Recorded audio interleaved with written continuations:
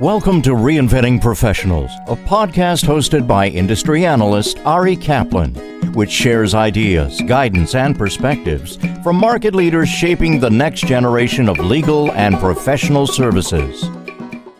This is Ari Kaplan, and I'm speaking today with Paolo Varnieri, a corporate partner at Holland & Knight in Washington, D.C., and Ross Guberman, the founder and CEO of LawCatch, the developer of BriefCatch, a software platform designed to elevate legal writing, which has recently introduced new generative AI features for lawyers and legal professionals.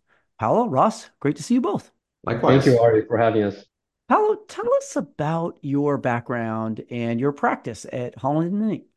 I do primarily corporate M&A work. I do transactional work. You can fit a lot of things under that umbrella. Private M&A, private equity investments, joint ventures, generally broad within that area, corporate M&A transactions. And I also do a little bit of project financing, giving my background on infrastructure, where I spent almost 5 years in an aviation infrastructure company in the US as a general counsel. Now back in private practice, I continue that work because I enjoy that industry very much. Ross, you practiced law for several years before pursuing a career focused on legal writing and developing BriefCatch. What inspired that shift? I did workshops for all sorts of firms and courts all around the world on different facets of legal writing and eventually judicial opinion writing. And at some point with writing, with all the demands of writing and all the pressures, people struggle to sort of absorb all the tips and advice out there and apply it. It was around 2017, just as legal tech was starting to heat up a bit, that I decided to dabble in this brave new world of legal tech. And here we are 6 years later. Paolo, given the complexity of the deals you manage in your practice, how do you incorporate technology to remain current with all of the developments that arise? It's really hard to remain current with all the developments that arise in that space because it's almost in a weekly or monthly basis, if not daily basis. You see a new tool coming up, a new solution that can either help you on your litigation practice, transactional. There's a wide range of areas of law that these solutions are meant to assist. What I do, of course, is trying to stay abreast of what I can incorporate, what I can use in my lead counsel role in an M&A transaction. As a large firm, Holland & Knight has a lot of resource in that respect. I try to use 405 that can help me provide advice in the most efficient way. I'm not even speaking about AI, talking about tools that have been for a while now. It's just improving the way you can help the attorney provide the services in an efficient way. I try to keep up with conferences and other materials that I receive and see what is out there. I always welcome calls with companies that are coming up with new tools to understand what it can do for me and for my clients. I like to spend some time learning what is out there because at the end of the day, we're in a very competitive sector. Whether you're a large or small law firm, this is competitive. And technology provides a way for a lawyer, a firm to have a competitive advantage, whether it's going to be a cost-effective service or a more efficient way to provide that advice. Ross, how has BriefCatch evolved to help lawyers navigate this accelerated economic climate? As Paolo was suggesting, competitive pressures actually do seem higher than ever. You have salaries always going up, you have billing rates going up, you have lots of attrition issues and the like. So one thing we've really tried to do as the product has evolved is be a little bit of an all-in-one platform or portal for legal writing. So in addition to getting tens of thousands of potential edits or suggestions, you'll get models, you'll get explanations, you can access different topics that relate to writing and get authoritative answers. This is all part of our AI plans. And that does give firms a competitive advantage because they can say to clients, we're using these tools to be more efficient and to better allocate our energies. But it also gives, frankly, individual lawyers a competitive advantage as well because they get more confidence with their writing and their writing is more reliable. The other thing that BriefCatch does is provide a training and mentoring component when both of those are on the wane. It's harder and harder to have direct interaction. So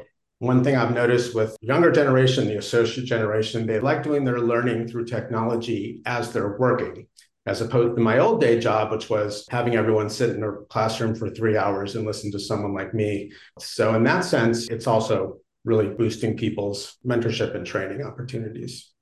Paulo, in what ways has the craftsmanship involved with drafting deal documents in these rapidly shifting competitive transactions changed as a result of technology?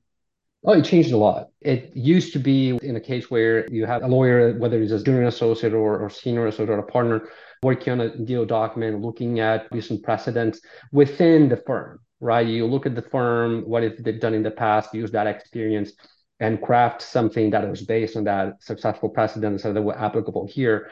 But now you expanded that pool of precedents way wider than we used to be. Now you can look at not only public documents, so you go to an SEC database and look for documents, but there are solutions out there that collects for you in a provision that works for a particular situation of you were working on for your client. It will design that provision for you, and it's your role as lawyer to look at those precedents, those provisions that those tools provide to you, see if they're really applicable, is a starting point, and then you change it. Like Ross said, associates like to use that technology.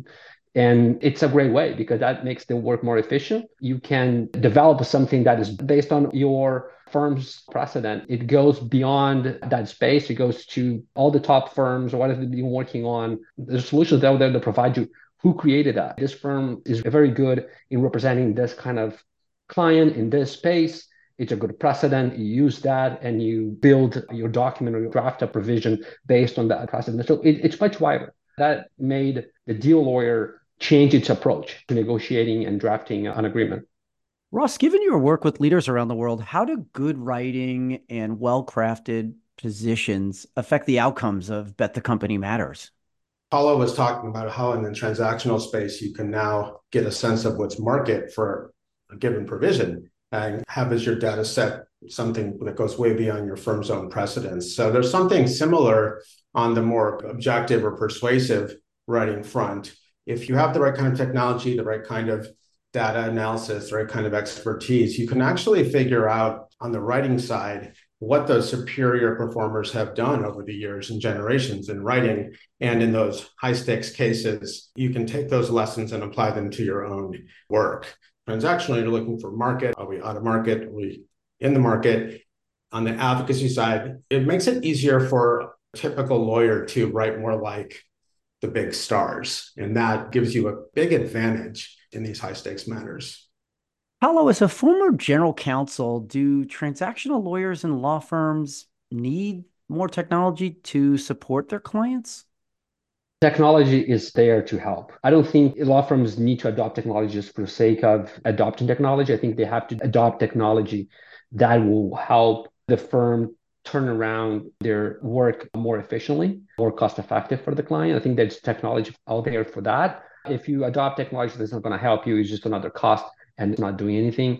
But I think outside firms should look at what is available there. When I was in a position as a general counsel 2 years ago, I appreciated when I saw that firm was up to date on what is out there. And they were using technology, not just an old system that it was outdated. And I knew there was stuff out there that could help them, not only doing the work, but also billing. So that's how law firms make their money. So if they have a way to analyze their billing system, how they bill, what's more effective, ways to reduce costs for the client, make a proposal that will make sense for both parties.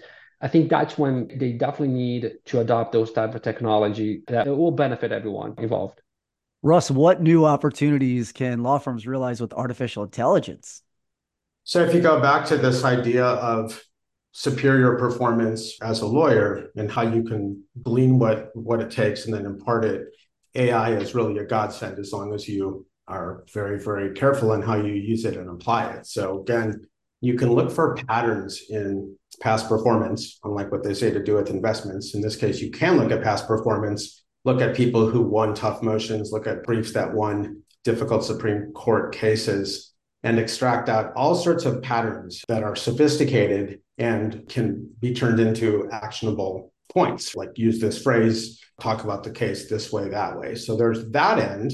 And then the other really exciting development, which we're dipping our toes in, is on the generating document side. For this legal tech conference coming up, we've created a product that actually generates client alerts for firms based on the source material and a sense of the partner's actual intended audience or client base. And that's a really good example, something very important for business development, but it's not billable.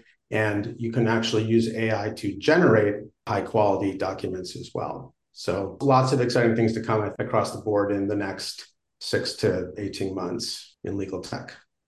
Paulo, how do you see law firms taking advantage of AI-empowered drafting tools for high-stakes transactions going forward?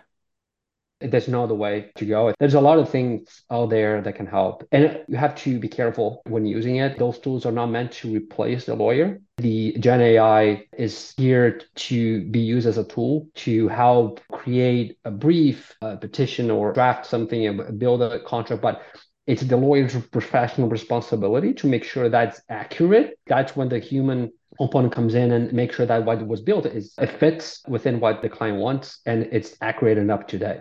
You can't just let the Gen AI do the work for you. It will definitely help you on the efficiency of your work, but it's the attorney's responsibility to examine and make sure that it can be used. I think artificial intelligence is here. And for now, at least, I don't think firms should be concerned in their work being replaced. So should look at it as an important tool that can help their clients with the work that's being produced.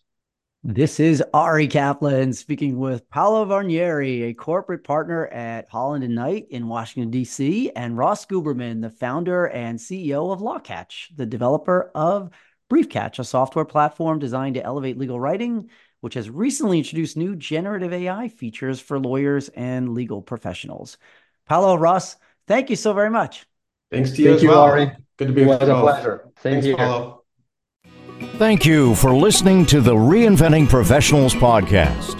Visit reinventingprofessionals.com or arikaplanadvisors.com to learn more.